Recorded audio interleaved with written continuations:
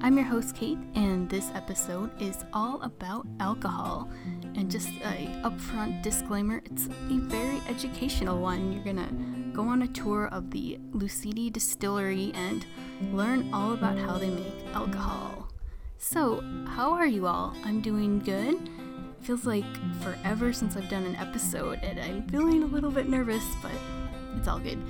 I've been busy moving, and I didn't have internet for a while, but now I'm ready to get back into the swing of things. So, yeah, let's get back to the episode.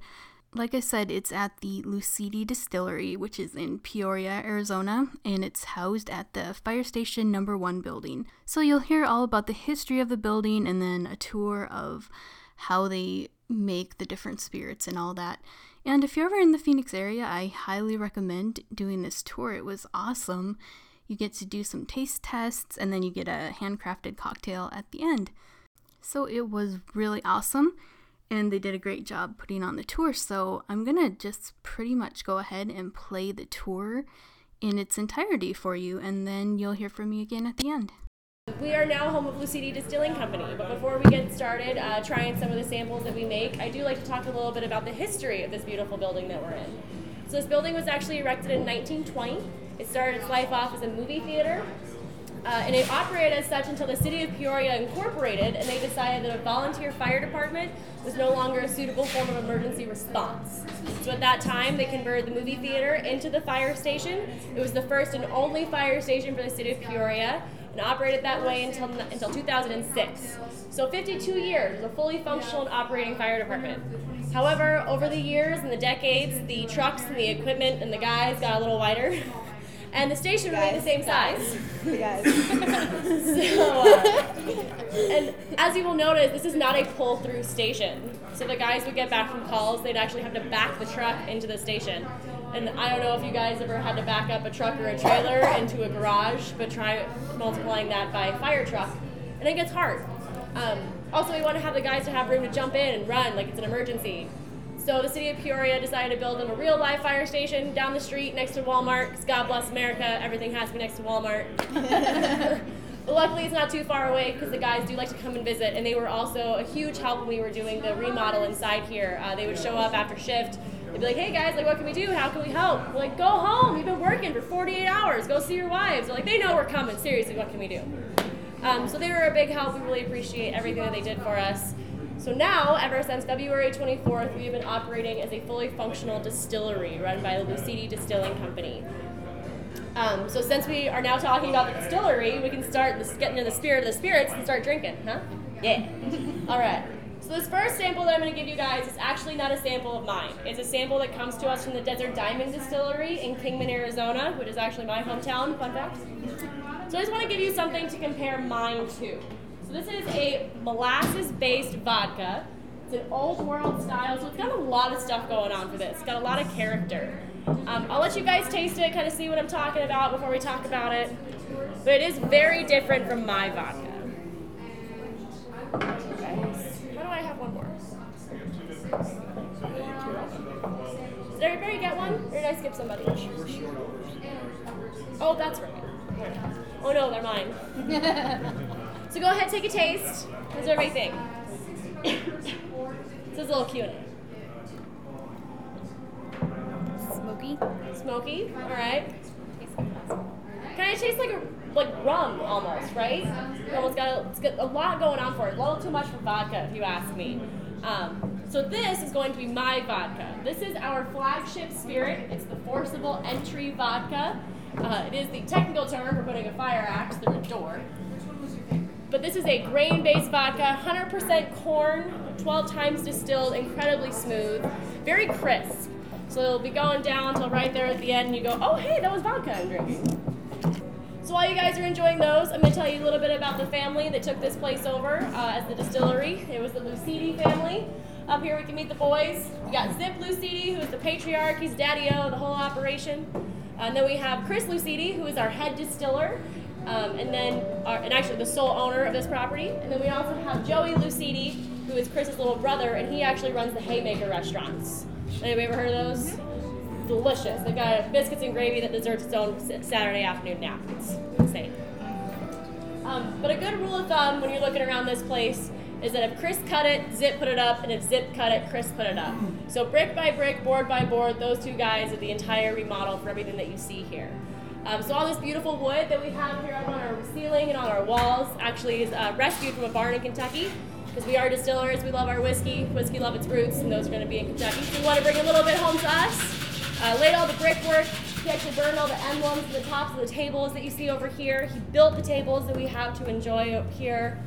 Built all the ladders coming out of the walls and the ceilings, as well as drilled out all of the mason jars that we use for our lighting. Inside each one of those mason jars is an Edison LED light bulb, which means it's very expensive. But it's also very efficient. So we are a green facility, because the only thing we care about saving more than money is the environment. So it actually takes less energy to run all these lights in this building than it takes to run your Ninja blender for about 5 minutes in the morning.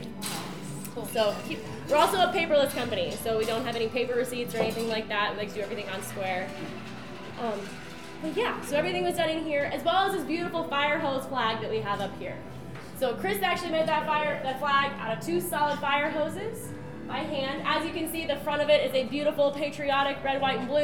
If you were to flip that sucker over on the back, it is a gruesome and violent red, red, and red, because Chris lost a fight with a knife he was using a couple of times. And that guy weighs about 600 pounds. So the original vision for it was that we were going to have it backlit, but then we got it up there to take a look at it. We're like, it's fine. Just fine. Oh, that's just talking to me. Who are my my whiskey drinkers? Whiskey drop? Yeah, all right. So this whiskey, this is actually a whiskey that we are currently importing and bottling, since we are still waiting for our whiskey to age. So this is a 3-year-old Canadian rye whiskey. So Canadians by character are going to have a bit of a peppery finish to it, so it's going to have a little spice rather than that bourbon burn that we're also familiar with. But since it is Canadian, after all, it does have those nice sweet notes in the front, a little maple, a little caramel, a little vanilla. Take 2. So what do we think? Even if you don't like whiskey, I implore you just to give it a try. I've had so many non-whiskey lovers fall in love with this stuff, it's ridiculous. What do we think? Anybody love it? Anybody hate it? Love it. What do you think, Chris? I love it. Right? Yeah, so we do also have, since we do get it received here at about 157 proof, we proof it down to 100 proof and bottle it, and then we take it down to 80 proof and bottle it.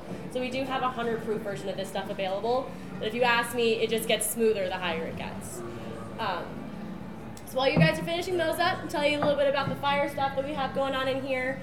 Since it was a fire station, I mean, who doesn't love a firefighter, right? Like, who better to pay tribute to with our distillery than the firefighters? I know, we love this guy. We don't like that. We love this guy! No, we don't like that. So everything that you see in here fire-related was donated by the guys that once donned them. So all of our turnouts, all the helmets, all the equipment. A couple ones that we get some questions on that I do like to point out. This is my silver suit over here. Looks like it's called a baked potato suit, because they have a sick sense of humor. Because how do you cook a baked potato? You wrap it in tin foil and toss it to fire. Kind of the same principle with that suit. They use that a lot for airport fires, anything involving jet fuel, because that stuff gets hot. All right. Well, I want you to rest assured you are standing in one of the safest distilleries in Arizona. Basically, the entire building is a safety feature, but there's a couple I'm going to point out to you in particular. First of all, being this red pyramid up here. No, alas, that is not an homage to the sun god Ra. That is hooked up to our swamp cooler, which is huge. So when we're cooking, we're making all these ethanol fumes. That thing is on full blast, and it can pump out 10,000 cubic feet of air per minute, which means all of these are plastered up against the ceiling, and that air is going to go out these vents right here. Now these vents only let out 8,000 cubic feet of air per minute, which means that when we're cooking and producing those fumes, this room is overpressurized. So we're going to get fresh, brand new air in here every 3 minutes. It's going to push all those ethanol fumes out, and we're going to sit outside and watch the birds get drunk. Now, the second safety feature we have is this right here. So that's Chris's office. There's a couple reasons that it looks like a tree fort. One, he asked his dad for a tree fort for 36 years. He finally built a distillery. He said, Dad, you're going to build me what I want. 2, ethanol likes to play this fun game where when it's cold, it hangs out down by the floor up about 3 feet. and when it's warm, it hangs out down from the ceiling down about 3 feet. So we went ahead and built Chris's office right there in that Goldilocks zone, because as fun as it is to watch him try to do paperwork drunk, signature gets a little wonky, our paychecks don't go through, we have to beat him up. So we just went ahead and put it in the middle there, where he can do paperwork nice and sober, the way we always dreamed he would when he was opening a distillery. Alright, so now safety features, whatever, who cares? Let's talk about booze. Alright, so back in the day, whenever somebody built a distillery, they would put it near a lake or a pond. Anyone have an idea why that might be? Fresh water, very true. Most of what's in these bottles is water. Not trying to cheat you, that's just how alcohol is. But if you've ever jumped into a lake or a pond, you know that like the first couple inches are really refreshing, and then the next feet it's like, yeah, getting a little chilly, all right. And then like the bottom couple feet, it's like, wow, frostbite, haven't seen you in a while. We want that frostbite water down at the bottom, because as important as it is to heat everything up to make alcohol, in order to get good alcohol, it's just as important to keep it cool at the right times. So when we first built this place, we asked the city of Peoria if we could annex just a little piece of the park and put in a pond. It would be so cool and everyone would love it. And they said, what? No, stop. Stop it, guys. So we had to come up with a different plan and stop calling them. So this is our pond, this elegant, lovely plastic beer can over here. And our pond is cooler than yours, pun absolutely intended, because that is not water in there, that is a food-grade glycol. And we can take that down to about negative 30 degrees, and it still flows like water. Alright, so we've got our pond. On the other side of that wall, hooked up to our pond, is a chiller. That's what's going to keep it cold. In that very same room is our boiler. Now the reason we use a boiler and we use steam to heat everything instead of lighting a little pilot fire underneath everything we want to keep warm is because fire and ethanol get along very well. A little bit too well, depending on how you feel about explosions. Because who's ever heard of a small distillery fire? No. If we go, the block goes. So we want to avoid that because we like the block. So we're going to use a boiler, we're going to use steam, and that's going to run through these black pipes here. All of our cold water is going to run through the copper pipes there. Alright, so now we've got our heart and lungs room, that's what keeps us going. Now, when you cook something at home, you use something called a recipe. But we paid a lot of money for this equipment, so we're going to make up fancy names because we want to feel like it was worth it. So we're going to use something called a mash bill. And our mash bill is going to tell us how much and what type of stuff we need to put into the mash tun, T-U-N, in order to make our alcohol. So we're going to put about 600 pounds of grain into that mash tun, about 300 gallons of water, and then we're going to bring it up to a boil. And it's going to do the exact same thing that your pasta does when you boil it at home. It's going to expand, it's going to soften, it's going to open up those starches. We're going to let it cool down to about 150 degrees, and we're going to add something called an enzyme. Now, enzyme is just a fancy way of saying malt, which is probably a word you've heard before. But we're going to add our malt, and it's going to trick the grains into thinking it's time to make seeds. So it's going to convert all of those starches into sugars, which is great because sugar is what alcohol is made out of. All right, any questions so far? Feeling good? Doing great. All right, cool. All right, so now we've got our sort of cream of wheat kind of stuff going on. We're going to hook that up to our trusty four-wheel suspension over here. Yes, we sprung for the off-road package. Not compensating, just saying. All right, so we're going to hook it up to our air pump over here, and that is going to move all 330 gallons of mash from our mash tun into one of our fermentation tanks in 6 minutes or less. Wow. Yeah, I know. He's our favorite. So now we've got our cream of wheat stuff sitting in our fermentation tanks. And we are going to add something called yeast. Now, yeast is our best friend in the whole wide world because without yeast, we don't have alcohol. Now, it's kind of hard to impress upon you about how incredible of a creature yeast is, but suffice to say, we didn't actually know what it was until about 150 years ago. and we have been making alcohol for about 10,000 years. When they first theorized that yeast was what was causing alcohol, everybody laughed, basically, because how could it be that there's this stuff floating in the air, just hanging out, that eats sugar, and it farts CO2, and it poops alcohol? Well, it's true. That's what happens. So let us all take a moment to reflect on how much we love delicious yeast poop. All right, so now it's going to sit in here. And the thing about yeast is it's kind of like snowbirds. It wants it to be 80 degrees all year long. Yes, I did tell that joke to the group of snowbirds that did a private tour on Tuesday. They still laughed. All right, so we've got our yeast in here. It wants it to be 80 degrees. So we're going to run our very cold water through here. It's going to come out slightly warmer water. And it's going to sit in here for about 4 or 5 days. And it's going to eat and eat and eat and eat and eat until there's absolutely no sugar left in there.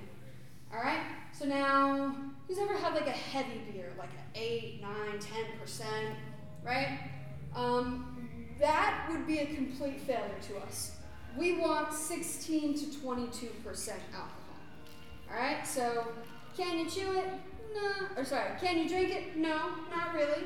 Yes, you can probably chew on it. Makes a pretty decent breakfast, depending on how much shame you have left. All right, so now we've got 16 to 22% cream of wheat. We're going to hook it up once again to our trusty off-road suspension over there. He's going to move all of that over here into our still. And you might notice it looks very similar to our mash tun. There's a couple key differences, though. First of all, this blue thing is pointed off to the side. Over there we were moving big, heavy, solid grains. Now we're moving nice, friendly liquids. It's much easier. And secondly, more subtly, I know, there's a giant copper column sticking at the top. All right, so now we get to decide exactly what kind of liquor we want, because which one of these obstacle courses we send it through is going to determine what we get at the end, because we have a hybrid still, so we can make everything. So we're going to put it through here, and let's make some vodka first. Who likes vodka? Yes, good, enthusiasm. All right, let's make some vodka. So we're going to send it through our vodka tower. All right, so now it's going to start off as steam here in the bottom. And then if you notice all of these different portholes on the side, those represent a different level of distillation. So you've probably heard 3, 4, 5, 6 times distilled. Ours is 12 times distilled, which is why it's got that very clean, very crisp flavor. All right, so it's going to start out as a vapor here on the bottom, and it's going to work its way up through each one of these portholes. And at each one of those, it's going to hit a bubble plate. Some bubbles are this way, some bubbles are that way, and all of the inside of that is made with copper. And it's going to interact with the copper to go up in proof and to pull out all of the impurities that are in there.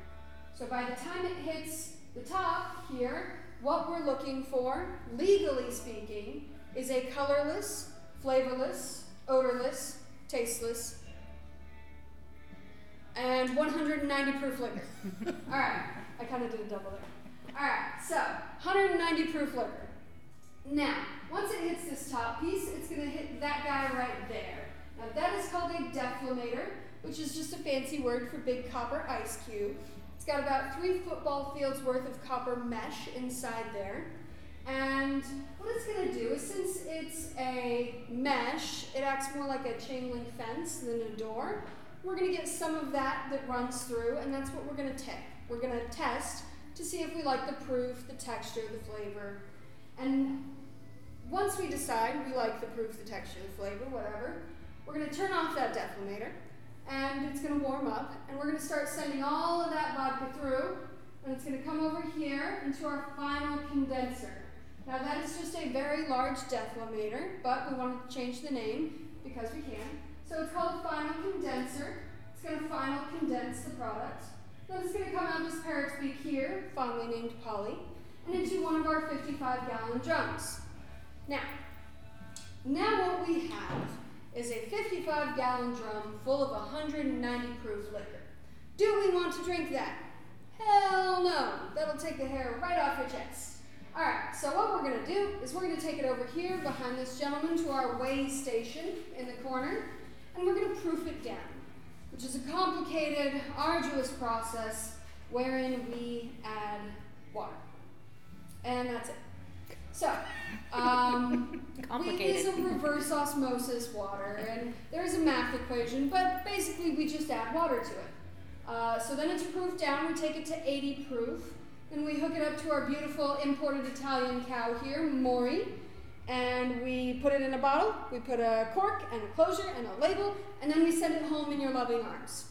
And now, if we're not sending it home in your loving arms today, what we're going to do is we're going to stick it on a pallet and we're going to send it out that back door to all of your favorite bars and restaurants. Now, the way that you guys are going to help us with that is next time you're out and you want a drink, you ask your bartender, hey, do you guys have forcible entry vodka at fire station number 1? And when they say, what? You say, well, let me tell you. And then you tell them. And then when we come in and we say, hey, do you guys have forcible entry vodka by fire station number 1? They say, I've heard of that. I'll take 2 cases. All right? So that's how you guys are going to help us be successful. But that's enough of vodka. You say, Megan, I love it, but it reminds me of my mom. Let's talk about something else. All right. Let's make some gin. Who likes gin? Yes. I love gin. Yes. You're not shy, Curtis. I love gin. All right. So gin is just flavored vodka. It's very specifically flavored, but it's just flavored vodka. So, we're going to send it through. We're going to send it through our tower right there. Now, instead of sending it over, we're going to make another stop. We're going to go into this one right here. So that is our botanical basket. It's just a happy accident that it looks like a fire hydrant. That's just how they look. But that is basically a giant tea bag. Now, gin has to be flavored with juniper. So that's going to be the main ingredient. Everything other than that is entirely up to you. So ours is a very citrus forward. We use lemon peel, lime peel, orange. Some people use coriander, rose petals, sage, really basically anything. Now the trick is with gin that it's very easy to make gin. You just add juniper.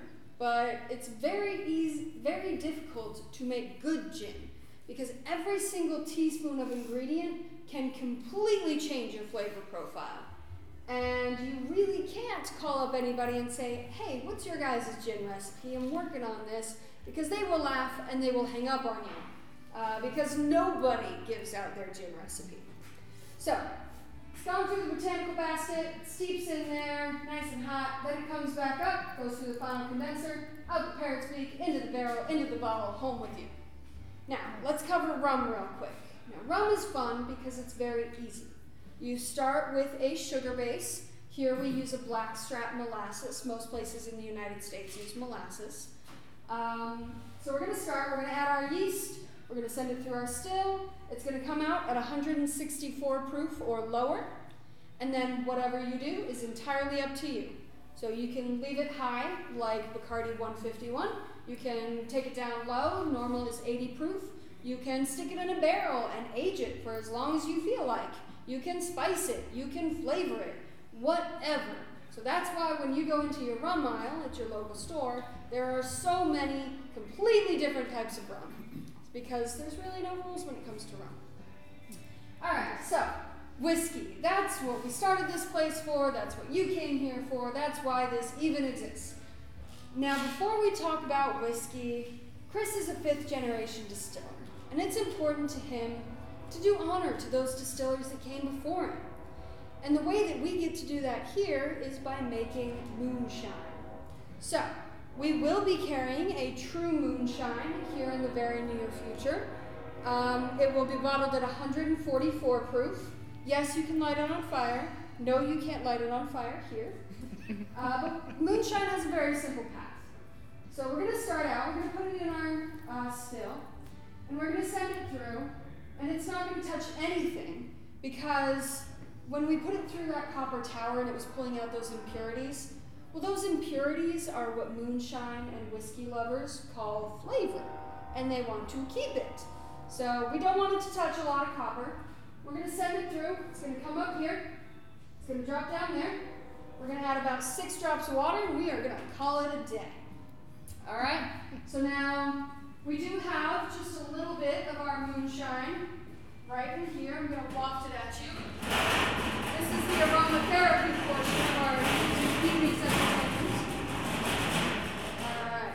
Keep it close. It's alright. Nothing smells wrong with that. Alright. Oh, nope, you want to stay away. Not too close. Don't worry, it'll come to you. Trust me.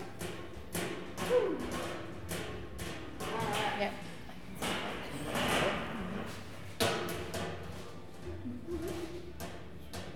The first time I did this, I was like, oh god, it's so ripe. And then every other time I'm like, yeah, alright. I could have some of that. It's not so bad. Wow. Yeah. Alright, so that is our moonshine. Got a kick to it, right? Mm-hmm. Alright, so now let's talk whiskey. And when you make whiskey, the mash bill becomes very, very important again. Because in order to make certain kinds of whiskey, you have to have certain things in your mash bill. So let's say we're making a bourbon, because Chris loves bourbon and it's his building and he gets to do what he wants.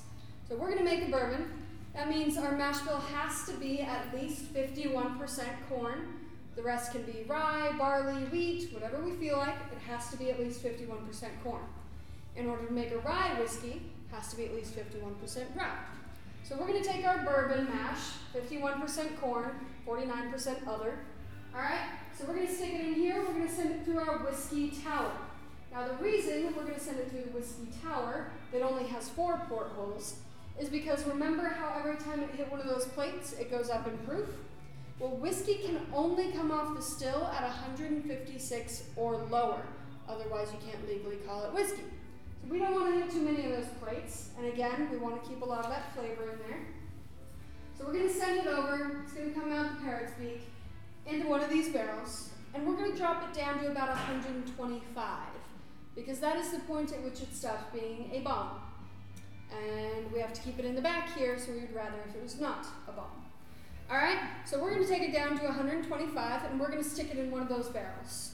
And we are going to wait, and we're going to wait, and we're going to wait some more. Because in order to make a true bourbon, it has to stay in one of those brand new charred American white oak barrels. Alright, so ours is a char 3+, which means it's going to be a darker whiskey for sure. When we are done waiting for those, so we'll check it in 2 years. If we like it, we'll stick it in a bottle. If we don't, we'll let it keep sitting.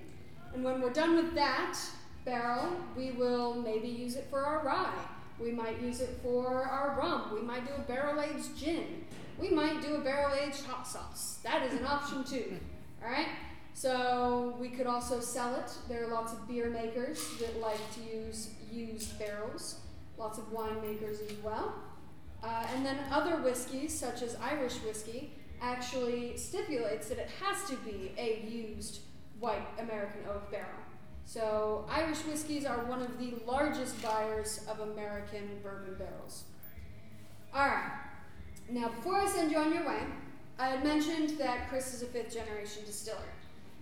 As you're leaving, you're going to notice by the door there's this little wooden structure. That is a grape press. And Chris's great-great-grandfather brought that over with him on the boat from Italy. Paid full passage, same as if it was a person.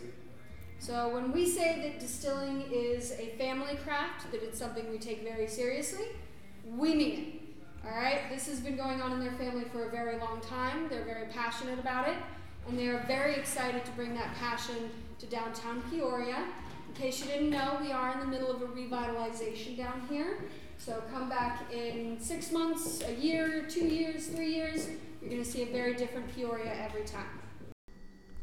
Alright, so I hope you enjoyed the tour of the distillery. I hope you found it educational and even entertaining. So like I said before, I'm excited to get back into the swing of things with the podcasting. So one thing I've been doing as I've been unpacking is watching Indiana Jones. So I'm hoping to do an Indiana Jones episode really soon and get some really cool guests. So be sure to stay tuned for that. As always, thanks so much for listening, and be sure to check out nerdoparadise.net. I'll post some pictures actually of the tour in case you're kind of curious about what some of that stuff looked like. And as always, you can follow on social media, specifically Twitter. It's at @NofPeapod. And other than that, thanks again for listening and stay nerdy.